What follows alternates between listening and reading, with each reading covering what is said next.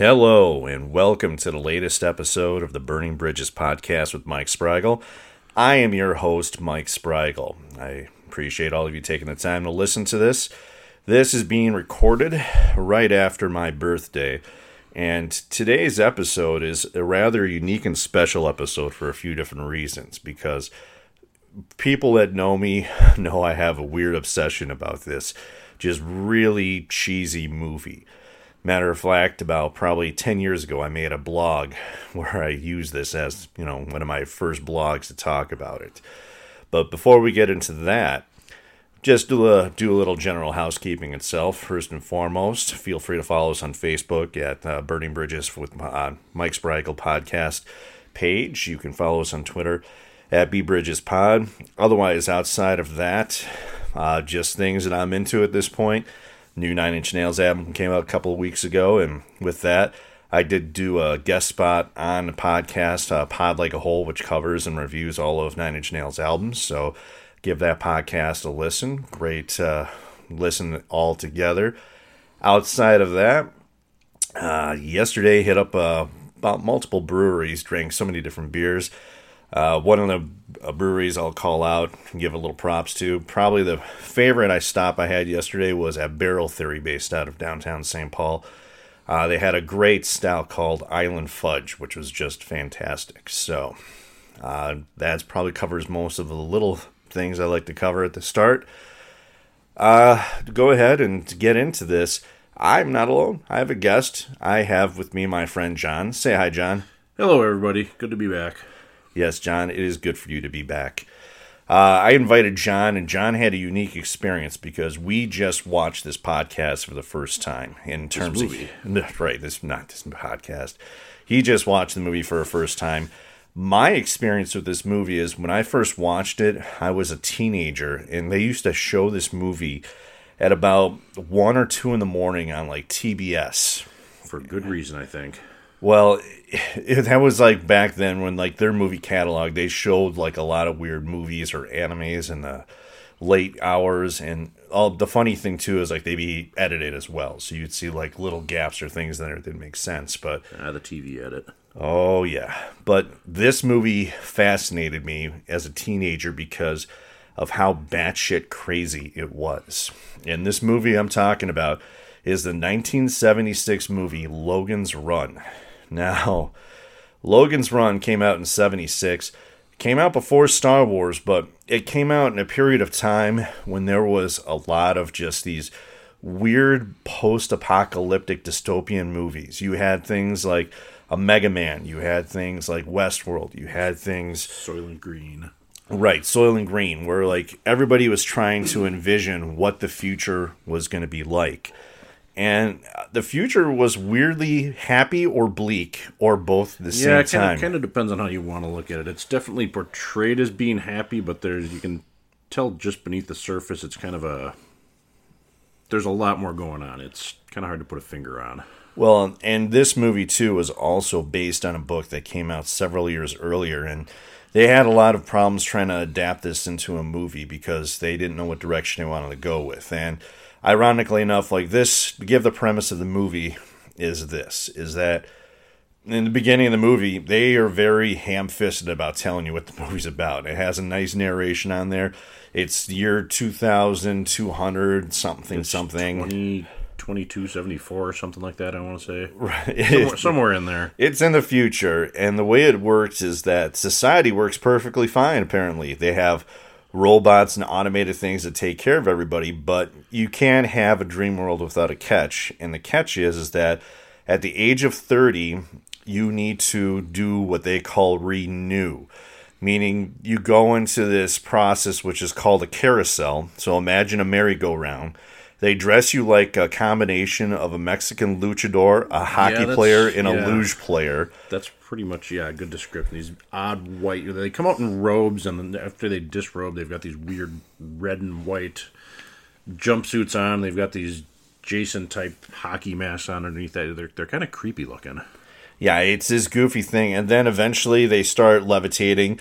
We watched this on Blu-ray, and the Blu-ray does a good job of exposing every acrobat wire that was used in the shot to have them float up to the top. and then they explode. And the concept is that you go through this process, and then you have the chance or ability, or they say you're guaranteed to renew, meaning you're reborn. And then they have nursery. So I guess it's this weird pseudo reincarnation dream. Yeah, they don't really get into it a whole lot. Everybody's chanting renew, renew, and I think even in the title card thing, it kind of says that some people renew, but some don't. But they never really explain what the process is. Like, are the people that are exploding, is that a good thing? Are those the ones that are dying, or what?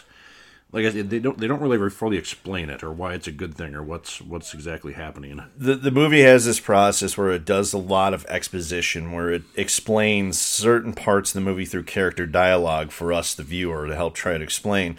But it only explains enough to kind of try to satisfy your base question, but then you ask additional questions and it makes no sense. Now, one might ask, well, what happens if somebody doesn't want to go through a renewal process or wants to continue living? Well, then our main character, who's Logan, he is what you call a Sandman. And what Sandman do is that they go and they hunt down the runners and they kill them.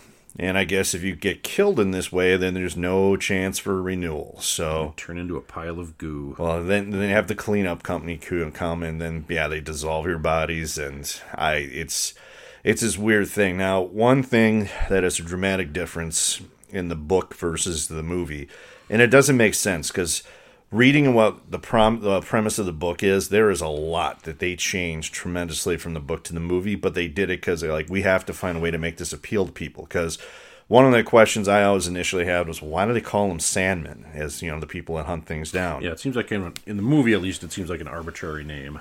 But in the book, the reason they're called Sandmen is because they didn't use this weird luchador merry-go-round to go ahead and kill people. They had a chamber that people were put in, and they were killed with gas. And that's basically why they were called Sandman, because it was like they were putting people to sleep. Interesting.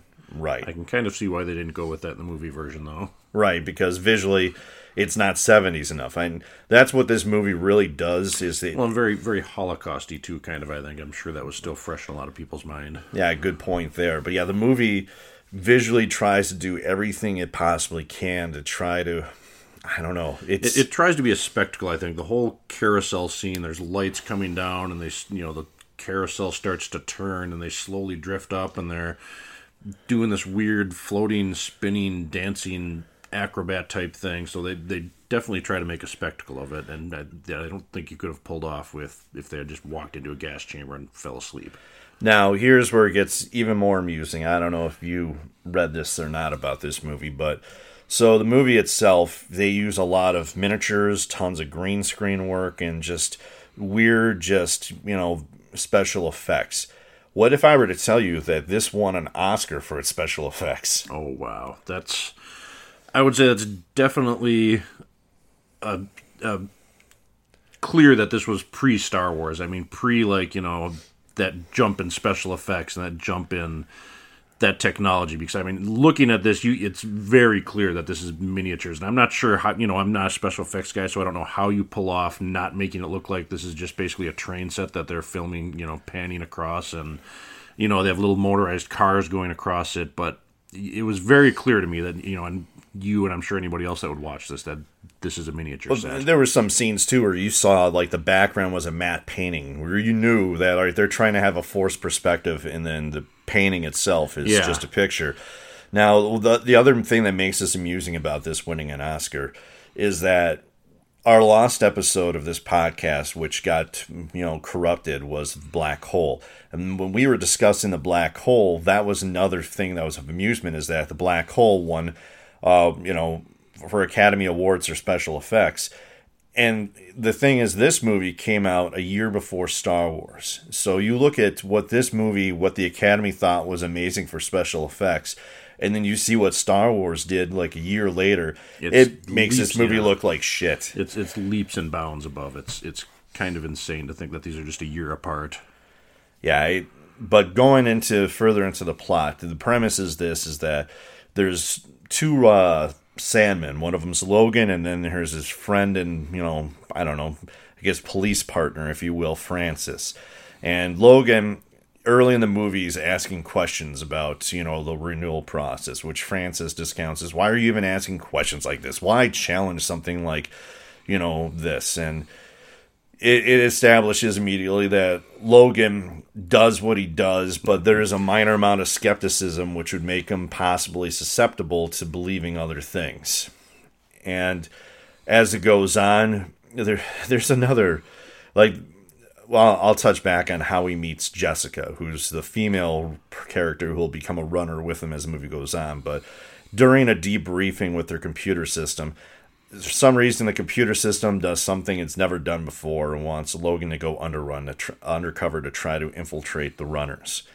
So basically every character has a crystal on their palm, and when it turns, you know, blinks, that means it's their time to die. And if it's solid, it's fine. So it changes his crystal so he can infiltrate the runners.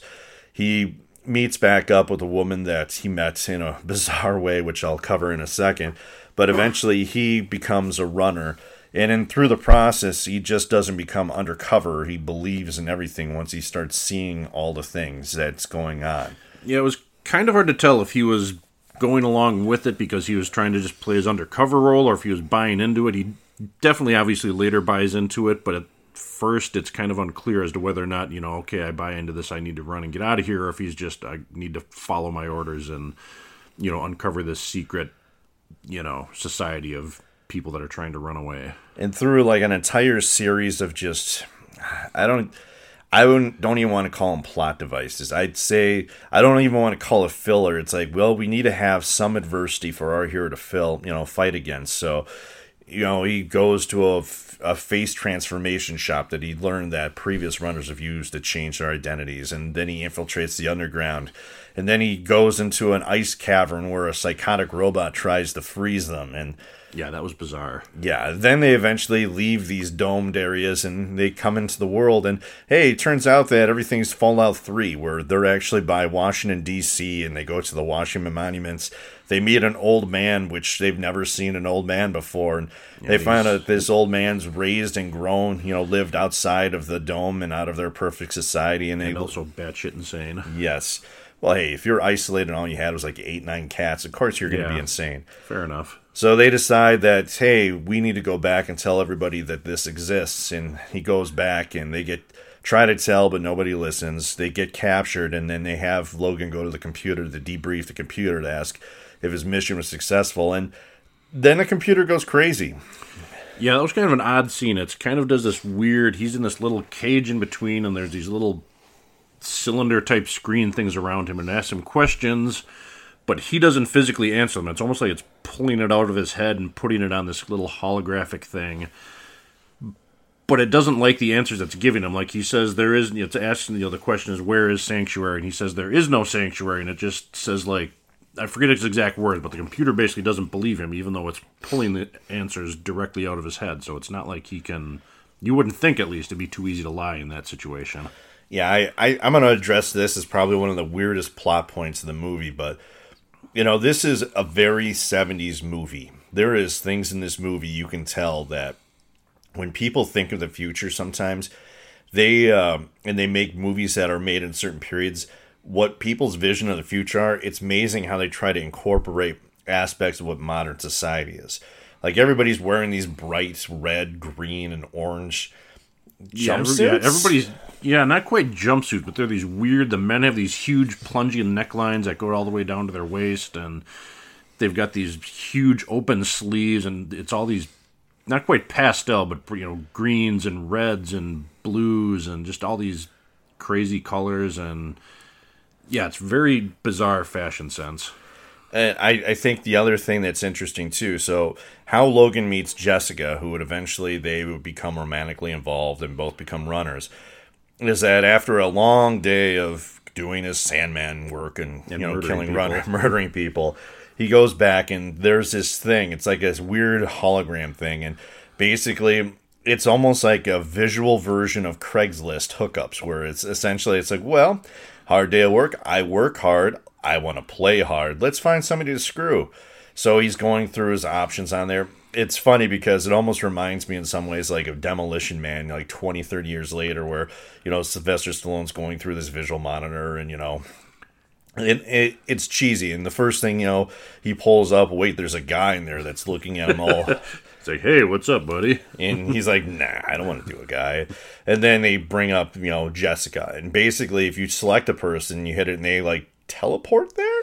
Yeah, that was kind of bizarre. At first, my first thought was that it was like it was like the Star Trek holocron thing where it was making like a solid hologram, or it was making a robot or something. It wasn't immediately clear that was an actual living, breathing person. Well, the terms they use too, because then she comes out and then she sees he's a Sandman, and she's wearing the Ankh, which is like the symbol of sanctuary, and that, hey, you support runners, and she feels uncomfortable around him, and he still wants to hook up with her because he finds her attractive and everything. And she said, like, I was feeling sad and lonely, so I put myself on the circuit. So apparently, like, hey, I just want to get laid. You don't have to go to a bar anymore. You just go into this virtual hologram. It's like this thing. Weird virtual Tinder type thing or something where if you both agree to it, you can show up in somebody else's house. It was kind of strange.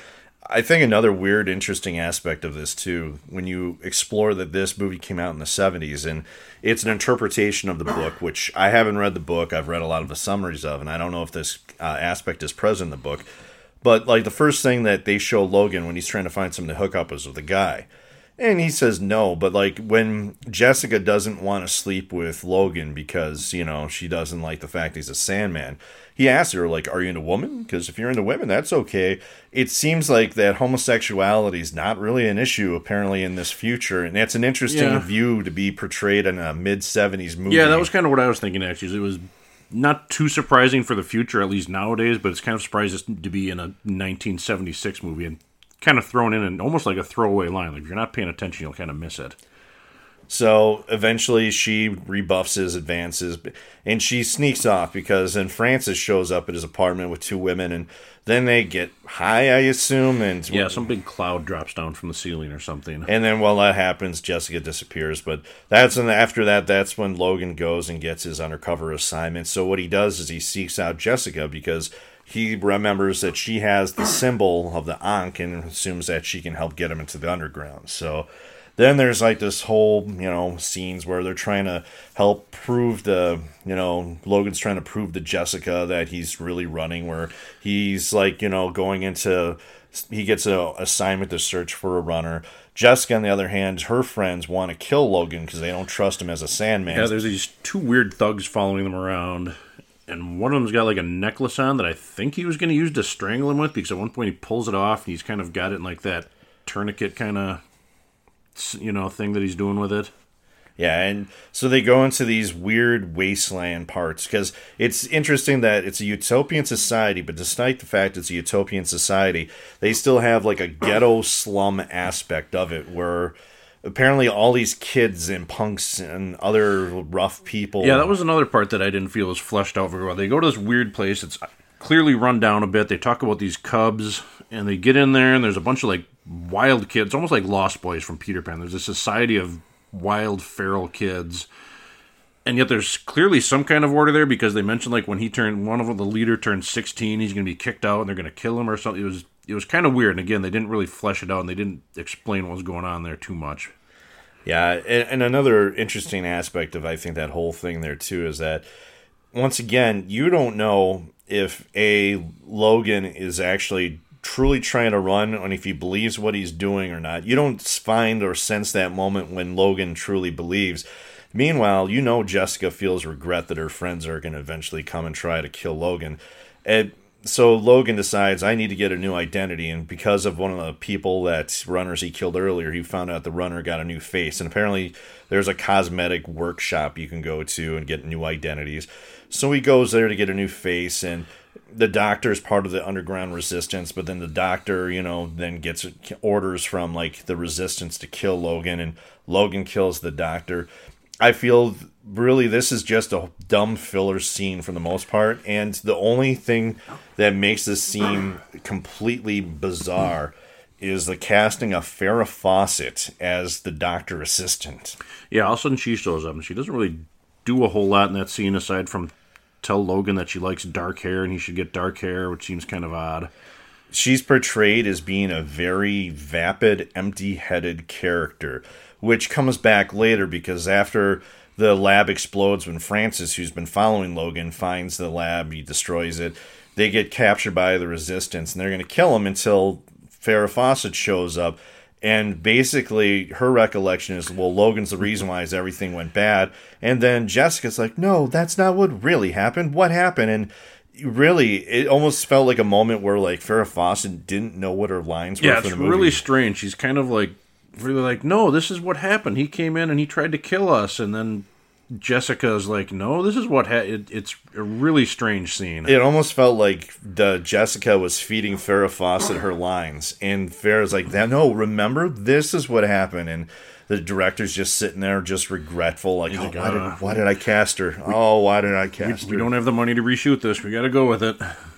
So then they basically, convince that Resistance that Logan's running, and hey, if you want to go to Sanctuary, there's this area you go to, and then you'll lead out there. But then, out of nowhere, all the Sandmen show up, and they start killing most of the Resistance. Well, and I think that was, didn't Logan set off like a beacon on his Sandman iPod type thing? Like it turned green, and all of a sudden, a few minutes later, they blew through the wall, which like I said, it makes it kind of confusing, because at this point, that makes it seem like he's still doing his undercover thing, because I think he thought he found Sanctuary, and so he was summoning all the other Sandmen over to, come take it out. So at this point, it doesn't seem like he's sincere about it, but, his actions up to this point kind of make it seem, it's, like I said, it's kind of cloudy as to what his motivation is. Right. So then there's another, I would definitely call a filler part. So then they go through these tunnels as they're being pursued by Francis, and then they enter this arctically frozen area, which, let's consider once again, this is set in Washington, D.C. Why would there be subterranean caverns that were all frozen over? And I think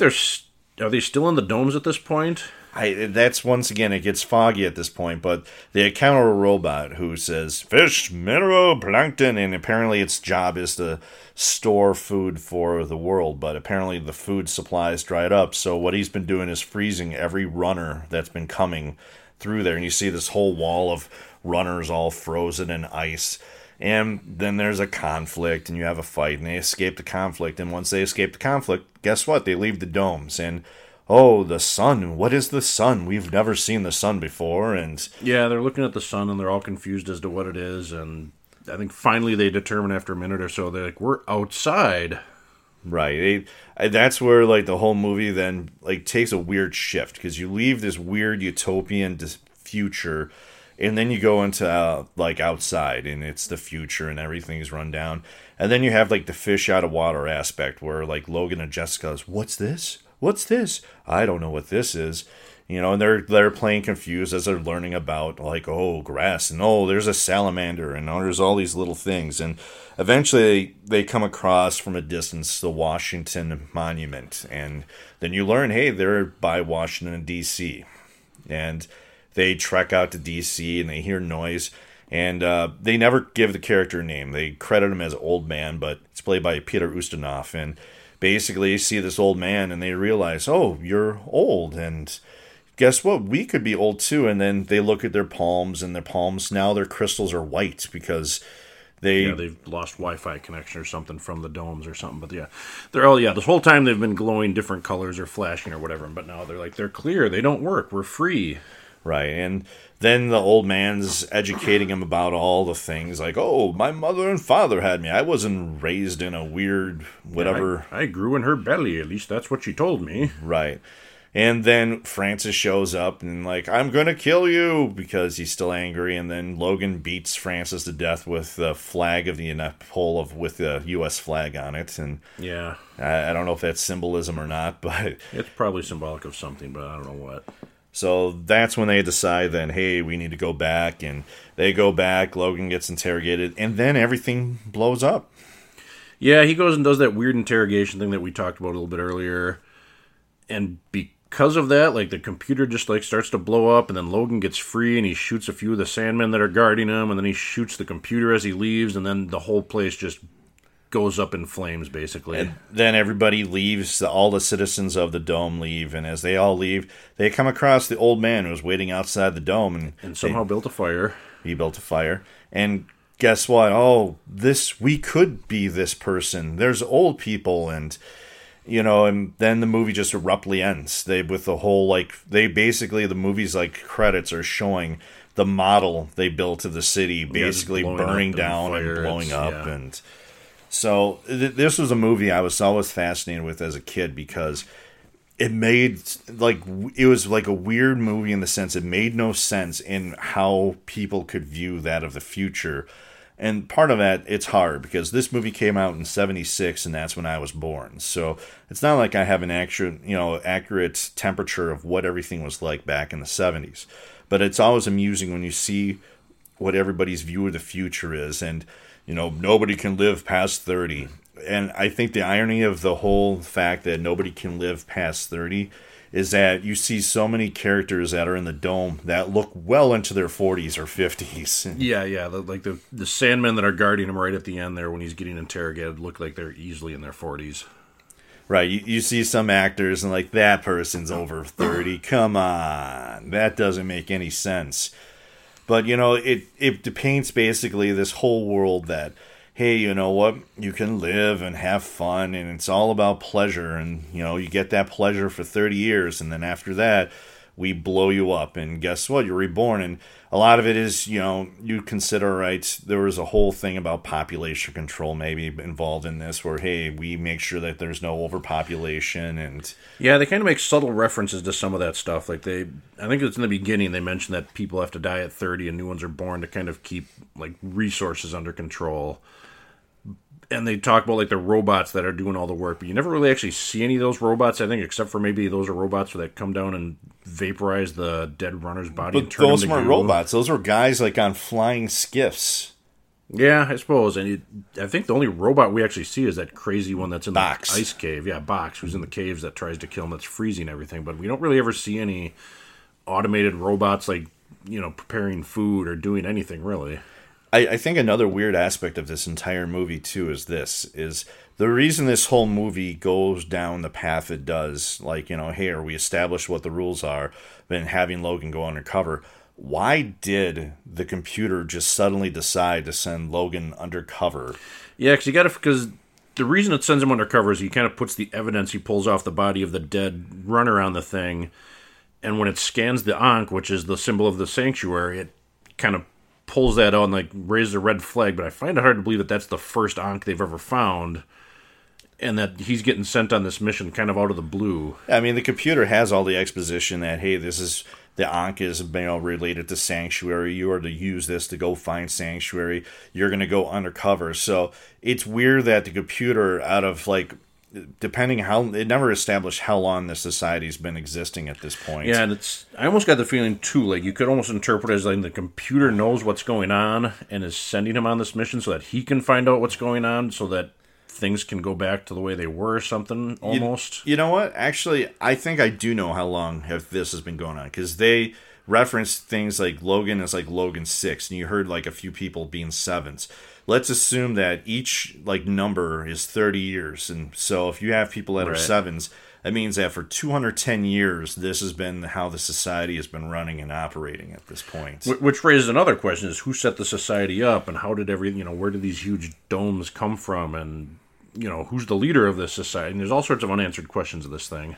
And I think part of that too is that they adapted this from the book, and not knowing what you know about the book was actually similar, except instead of 30, the age was 21, in which everybody had to die or be renewed. And the other thing that's interesting is that in the book, it was completely different, that it was based on Mars. And at the end, they basically go back to Earth and find out, Earth is like the NASA center in Florida on Earth, and that's where Sanctuary is. Here's another interesting change they did from the book to the movie, is that in the movie, let's make no qualms about it, Francis is a complete asshole. He is clearly established as a horrible villain that doesn't feel any remorse and just is totally bought into doing his job. Yeah, he's pretty much just, the whole time, he's basically all into, let's just have fun, let's party, let's get these women, let's, everything. And the whole time he's chasing Logan, he's just, he sees him free a runner at one point in the middle of the movie when they're at the Cubs area. And he's kind of almost remorselessly going after him without asking his, presumably his best friend, like, hey, why are you doing this? What's going on? Like, we have this history of 20-some years together, presumably, because I think Logan says he's got 4 years left. So, yeah. So presumably they've been friends for quite a while, and he just kind of turns his back on him without asking him, like, why are you doing this? What's your motive? What's going on in your head? Well, and I think that was the other political message they threw in there, too, is that those that follow the system versus those who question the system, and, how they're at odds and how it's hard to see other points of view. You could easily read all that into that. Now, what if I were to tell you in the book that Francis is actually a good guy? Knowing how much they change movies from books, it wouldn't surprise me a whole lot, but it's, What if I were to tell you in the book that Francis was actually 42 years old, was using cosmetic, surgery to make him look younger, and he was the person that was helping Logan and Jessica secretly escape? Wow. It almost makes you wonder why they kept the same name on the character.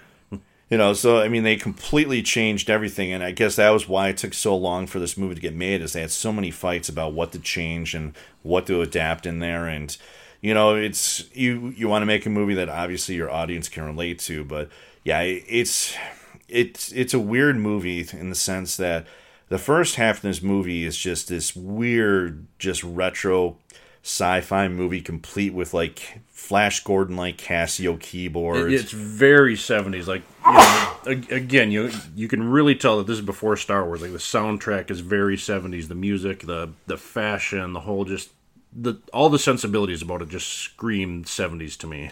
And then you go to the second half of the movie when they're in the real world, and honestly, the real world is really boring. Yeah, there wasn't a whole lot going on, although I will say I was kind of impressed with the way they had Washington, D.C. laid out, how it was all overgrown. I did think that was, kind of cool, one of the cooler parts of it. But yeah, there wasn't really a whole lot going on there. They stumble into the Lincoln Memorial and they check in there. Look, that guy looks old. Is that what happens to us when we get old? And they kind of either montage or do like time jumps where like, oh, this is the old man, like this is what this is for, and then you have, like you see them wandering around as they're discovering things, but you don't really get a good feeling of them reacting or processing, because these are people that have never seen the sun. They've never seen vegetation and growth like trees. They've never probably seen the buildings they've seen. You don't get any feeling. They kind of really gloss over that. And I think part of it is they kind of like this is probably one of my biggest beefs I think I have with the movie. This movie's 2 hours long. Yeah, and it kind of feels like it. By the time it gets to the end, you're like, okay, let's go here. Let's pick it up. And I think the weird thing is when you get to the end, like, you spend maybe about the first hour in the dome. You spend about 30 minutes or so, 30, 40 minutes, them exploring out of the dome. And then they go back, and then everything's wrapped up, I think, in about 15 to 20 minutes when they get back to the dome, pretty much. Yeah, the ending does come pretty quick. They get back to the dome, they swim in, like, through some kind of water intake vents or something, and they go to where the carousel area is, and they just start screaming like maniacs, like, no, you don't have to do this, you don't, there's another way, or something, and everybody kind of looks at them like they're insane, which, to be fair, they kind of are. And then that's when he gets arrested, which I wasn't quite sure why they didn't just shoot him on sight, because essentially he's still a runner, and that's basically what they've done with all the other runners. They've basically just shot them and killed them on sight, so I'm not sure why they felt the need to take him into custody. Right. I mean, they brought everything back, and then once again, I think that's the other thing, is you don't know how much the computer that made Logan go undercover is really controlling things. Because it's sending the assignments to everybody, so if it sensed that Logan was back inside the dome, did it just say just retrieve him and bring him back here? Yeah, that is a fair point, is that the computer may have just said, hey, Logan's back, and I sent him on an undercover mission. Go get him, and don't kill him, because we need to ask him some questions. Right. And I think the weird thing is all right, let's say that Logan didn't turn. Let's say that Logan successfully completed his mission and he found what Sanctuary is. What would the computer do with that information? Because really, the computer says, get undercover and find Sanctuary. The mission really isn't, hey, or when you find the Resistance, alerts of the Resistances, all right? Let's say you wiped out the majority of the Resistance. What are you going to do with the information that there's a Sanctuary? Because obviously, if you're the computer and your whole programming is about controlling everything and trying to keep everybody subservient in this utopian life, then why risk it by having somebody find something that proves otherwise? Yeah, and I mean, the other thing, they never really explain why running is a bad thing. I mean, aside from just keeping order and keeping things the way they are for everything. I mean, if some guy wants to run off and doesn't want to get on the carousel ride of doom, then, I don't see what the big deal is aside from it, just not conforming with society, and maybe that dissension would spread to others. But I mean, running in and of itself doesn't, they're just trying to get away. They're not trying to, like, blow up the city or anything. Well, and the other thing the computer does that tips its hand, which really the computer needs to get better at just withholding information, is that when it's initially giving Logan the mission to go undercover, it reveals that, hey, over 1,300 1,300 people have ran and have not been accounted for. Which Logan's response is, well, wait, does that mean that they never renewed? Has anybody ever renewed? And the computer kind of insinuates... it just kind of clams up. I don't think it says anything, if I remember right. Right. It basically tips its hand that, hey, renewal's kind of a joke at this point. And, hey, these are the amount of people that have gone through. And, when you go back to my initial theory that, all right, let's say 210 years have gone, you have 1,000 people have tried running, so you divide that by, or 1,300 divided by 7, that's about, 200 people a year running? Yeah, roughly, which seems like a low number because, I mean, it seems like a pretty routine thing for these guys. I mean, there's a lot of Sandmen. You can see these guys, when they're in the carousel room, there's a lot of them hanging out there. And it seems like a fairly routine thing when a runner comes, like, oh, it's another runner, whereas you'd think you'd have a lot more... The number would be a lot higher for runners. We got to change that, though, because that's the 1,300 that was unaccounted for. That's not probably counting the people that they have caught. Okay, so that's 13 that escaped and they don't know, that didn't get caught. Okay, that would make more sense. Yeah, that would make more sense. And that's the other thing, is like, it's also how indoctrinated the entire society is, too, because when they're doing the whole carousel thing, everybody's like cheering as if it's the Super Bowl. It's played up like a sporting event, basically. It's got, stadium seating around the carousel, which sits in the center, and everybody's cheering them on, like, renew, and they're throwing their hands up in the air and they're cheering and everything. Yeah, I think it's a question, like the movie itself, I find it so fascinating because it's a movie that has such a weird premise, and I think it doesn't know what it really wants to be. And the reason I say that is because you go from the early where you establish the premise of, hey, here's what the society is. Then it's about Logan trying to get laid. Then he gets buked, and then from there he tries becoming a runner. There's a lot of vanity that the society shows. They also have a place which is a sex club. Yeah, it was kind of a weird brothel orgy room that it was kind of weird. Jessica and Logan run through it to escape at one point. And I don't know if it was shot in slow motion or if they were slowed down somehow getting in there. And once they walked in, people just grabbed them and pulled them in, which seemed kind of there was some gas in the air that makes everybody just horny as hell. And part of it is a scene like that. Apparently, the secret entrance to the Resistance is at the sex club. Yeah, it was in the back of it or something. Right. And the weird thing is, it's a scene that feels so tacked on. It's one of those things, the makers of the movie, listen, we can't come at this too heavy-handed. We got to have something that's going to make the kids really be excited. So what I think they did is I took a page out of Barbarella and says, we just got to get some nudity and fucking in here. Let's just get some people in here. Yeah, it was almost like they felt they hadn't shown enough because they kind of make it a point in the beginning to say that this is a society that just lives to basically for excess. They live for pleasure. And it was almost like they said, we haven't shown that enough. Let's throw in a big orgy sex room in here. Right. So, yeah, it's just a weird... it's a weird shift on the tone where it feels like it's more like service for, the people watching the movie than to the plot of the movie itself. And you can definitely, I think, feel where there was several ideas they had in this movie, and then they put them all together. And I just want to make a disclaimer here, because there's things we're nitpicking about.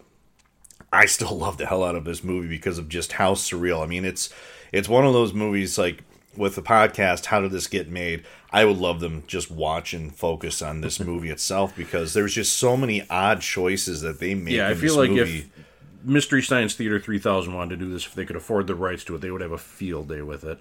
And this was a movie that I loved because it made me just question what is conventional entertainment? When I was younger, you see movies that follow these traditional movie arcs. When I saw this movie, it was in the 90s, and that's where you were at probably the height of the summer blockbuster mindless movies. You had, Terminator 2, you had The Last Action Hero, you had all these big budget movies with a lot of huge explosions. And when I watched something like this at the age I was, it just fascinated me that somebody said, I'm going to make this movie.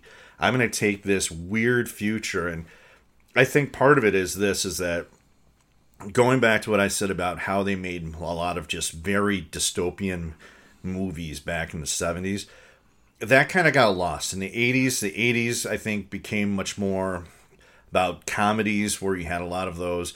You had those like edgy PG-13 where you had swearing and some nudity. And you had a lot of, like, I think when you got to the middle of the 80s and going on, just all of these huge ultra-violent movies. You had Predator, RoboCop, you had, Cobra. You had all these movies where just shooting and just, hyper-violence. And now if you were to try to make a movie like that nowadays, it would probably throw some people off with some of its excess. The 90s were about the big spectacle. I don't think it was until you got to I would say, 2000 or so or on that you started getting the movies that said, why don't we start making messed up movies again? Let's make a movie where the premise is just kind of out there and experiment with what people's perceptions are, what entertainment is. Like, as an example, when they adopted Fight Club from the books to the movie, once again, that was a movie right there where it kind of messed with your conventions that this is what you think the movie is, but it isn't. One movie that I just saw that was just added back onto Netflix a while back, at least last month or two. Have you ever seen the movie Moon? Yes, with Sam Rockwell. Yes, I watched it a year or so, 2 years ago maybe. Yeah, and I remember seeing that about I think a decade ago, around when it first came out.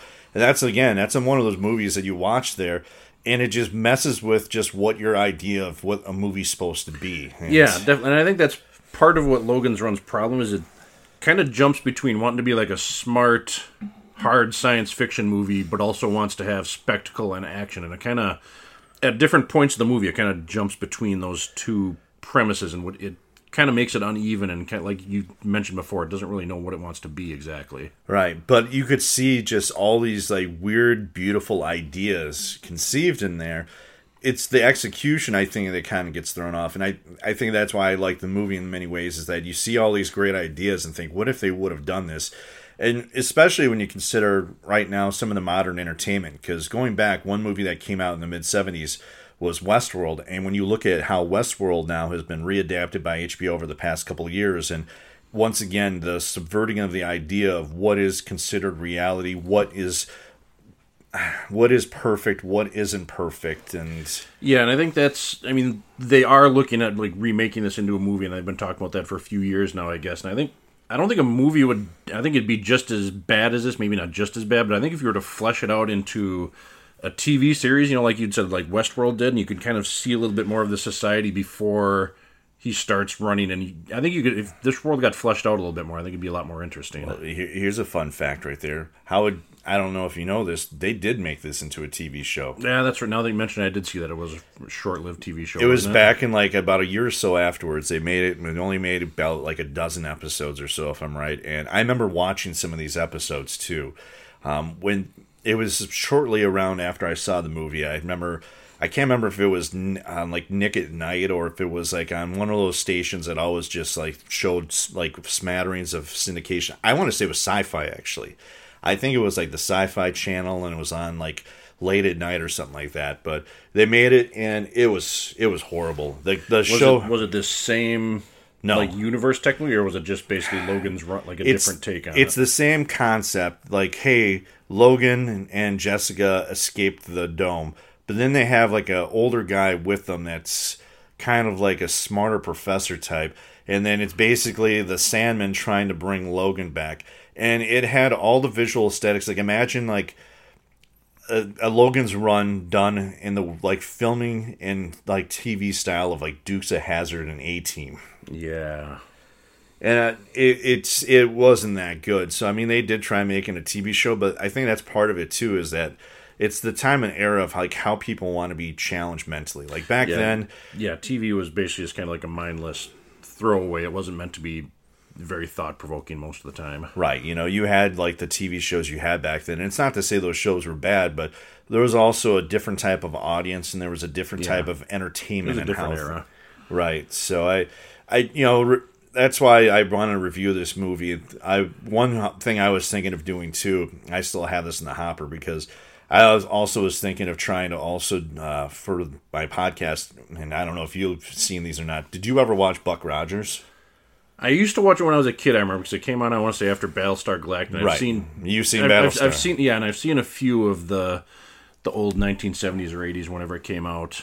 I'm not super familiar with it anymore because it's been probably a good 20, 30 years since I've seen any of it. I'd love to do an episode that focuses on like early 80s sci-fi, or what I like to call is the post-Star Wars period where everybody was trying to copy Star Wars. Yeah.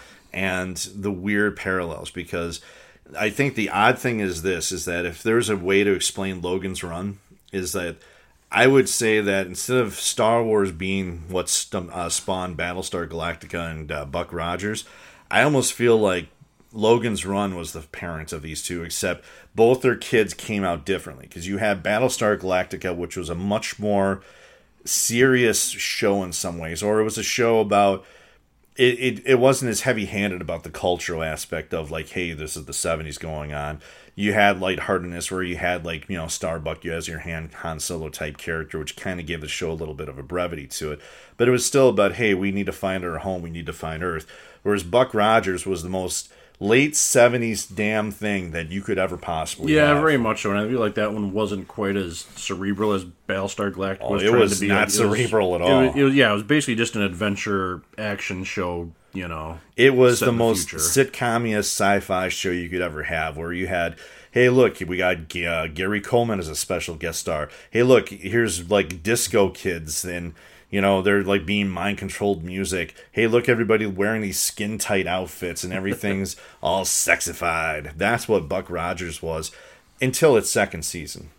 Because the second season, I don't know if you remember, that's when they had the writer's strike. And after the writer's strike, they had, decided we're going to retool the show completely. So instead of it being about Buck Rogers and the Earth, like, global defense, trying to protect Earth, then all of a sudden it's like Buck Rogers, Wilma, and Tweaky on a ship, basically exploring and trying to find new worlds. And on top of that, that's when they introduced the character Hawk. I don't know if you remember Hawk. I do not remember Hawk at all. There was a character named Hawk, and it basically, Rick and Morty, you've watched, right? Of course. Birdman, the bird person, is basically kind of like what Hawk was. Hawk isn't just a cool name. He was actually a bird person. Right. He had like this, he looked like a hawk where his hair wasn't hair. It looked like somebody like made cartoon, like honestly, just Google this shit and you're going to laugh. But that's where he was out there, and at first he was an adversary of Buck Rogers, but then like they came to an understanding, and then he became his ally, and the whole show lost it at that point, because that was like a weird premise of like back in the 70s too, where like you would take a premise and then what you'd do is you'd flip it around. Like I don't know if you remember like the original Wonder Woman TV show. Yeah, a little bit. Wasn't it weird how like, hey, it's Wonder Woman in the, World War II. Then all of a sudden Wonder Woman, like in season 2, left World War II. Yeah, and it became present day, right? Then she was like this spy for this organization that did things. And then there was aliens and other stuff. So it was just this weird shift of just things. Yeah, you're Google. Wow. I did just Google Hawk from Buck Rogers, and that is, wow. That's impressive. Yeah. That's some good stuff right there. He's got a wife that looks just like him. Yeah, he does have a mate. Yeah, that you can tell it's clearly just a helmet that they put a bunch of feathers on and put on his head. Right. Very well, nice. Yeah, bird person from Rick and Morty. That's basically Hawk right there. Pretty much. So now we're just going down like a weird memory lane of just old 70s shows. But I think we've kind of gotten off the rails a bit. But I think that's part of it. Is like I like to think in some ways like the shows like and movies like Logan's Run and Omega Man and all of those help influence and inform other shows and movies where it's like, hey, here's these ideas, and they didn't have the ideas always perfected, but I think other people did still run with it. Then I think like in the 80s it just didn't become cool to have smart sci-fi anymore. And yeah, there was definitely a lack of it then. I mean, you had E.T., I would say, but that's sci-fi, but kind of a very soft family sci-fi. Yeah, there wasn't really a whole lot now that I'm thinking about until like you mentioned, you get to the latter part when you had, Aliens and Predator, but those were... I think your only other more... movie that you have, which was maybe more lighthearted in the 80s, is like The Last Starfighter, in the sense that it's a space movie and sci-fi movie, but it's also grounded on Earth in certain ways like that. Which I've also not seen. Wait, you've never seen The Last Starfighter? I know. Turn in my geek card. Holy shit. And they're also supposedly remaking that. I would say this, like all right, we're gonna have to get there The we Last go. There's Starfighter. another. This podcast has turned into John watching sci-fi movies he hasn't seen yet, Well, which I'm okay with. And that's part of it. Is I love revisiting the things that I liked as a kid, and watching this. This is the first time I've done a full viewing of this movie in probably about several years or so. My wife, when she found out that John and I were going to be watching this, she's like, "All right, you have fun with that. That's I'll a movie. be over here." But I mean, it's one of those things I like watching just because of just the overall absurdity of just how. Well, it's one of those movies I think you can, assuming you don't just outright hate it, you can kind of have it on in the background, and then just while you're cleaning the house or something, you can turn. Oh, it's the insane scene where they're running through the sex scene or whatever. But it's weird because the movie's also got like, because of this movie, there's like times like I remember like when there was times in the course of my life where I've just sat there and I see like somebody trying to get away and I go, "Runner!" Yeah. Which they just, for some reason, like they have a runner that's trying to escape and they just like yelling "Runner." Yeah, it's kind of bizarre. They yell "Runner" and then all of a sudden like the runner pokes their head out of wherever they're hiding. It's like, oh, he's calling me. I'd better. Oh, crap! It was a trap.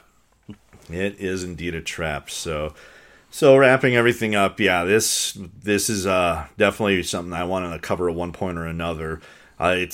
I'm glad I was able to experience with somebody. I was like, when I have somebody that's never seen something like this before, because it's always just, there's that nice fresh viewing of like them saying every like 5-6 minutes, "What the fuck?" Yeah, this definitely has that. It's hard to say if it's something that people should seek out and go find. I mean, I think if you see it on TV or if you're sitting down and you're looking for something on Netflix, assuming it's on there, and you come across it, it's a good brainless movie to watch. Or if you're just hanging out with your friends and want to have something to poke your head up every now and then and make fun of. It's a movie that comes off very cheesy and just, it wants to be this amazingly serious and deep concept movie, but then it just keeps sabotaging itself every now and then. So yeah. Well, this wraps up this latest episode. I do appreciate all of you taking the time to come and listen to it. If you have any suggestions or feedback, just leave it on our social media pages itself. John, thank you for enduring this movie. Thanks for having me. It was fun. Runner. We'll see you next time, everybody. Thank you very much.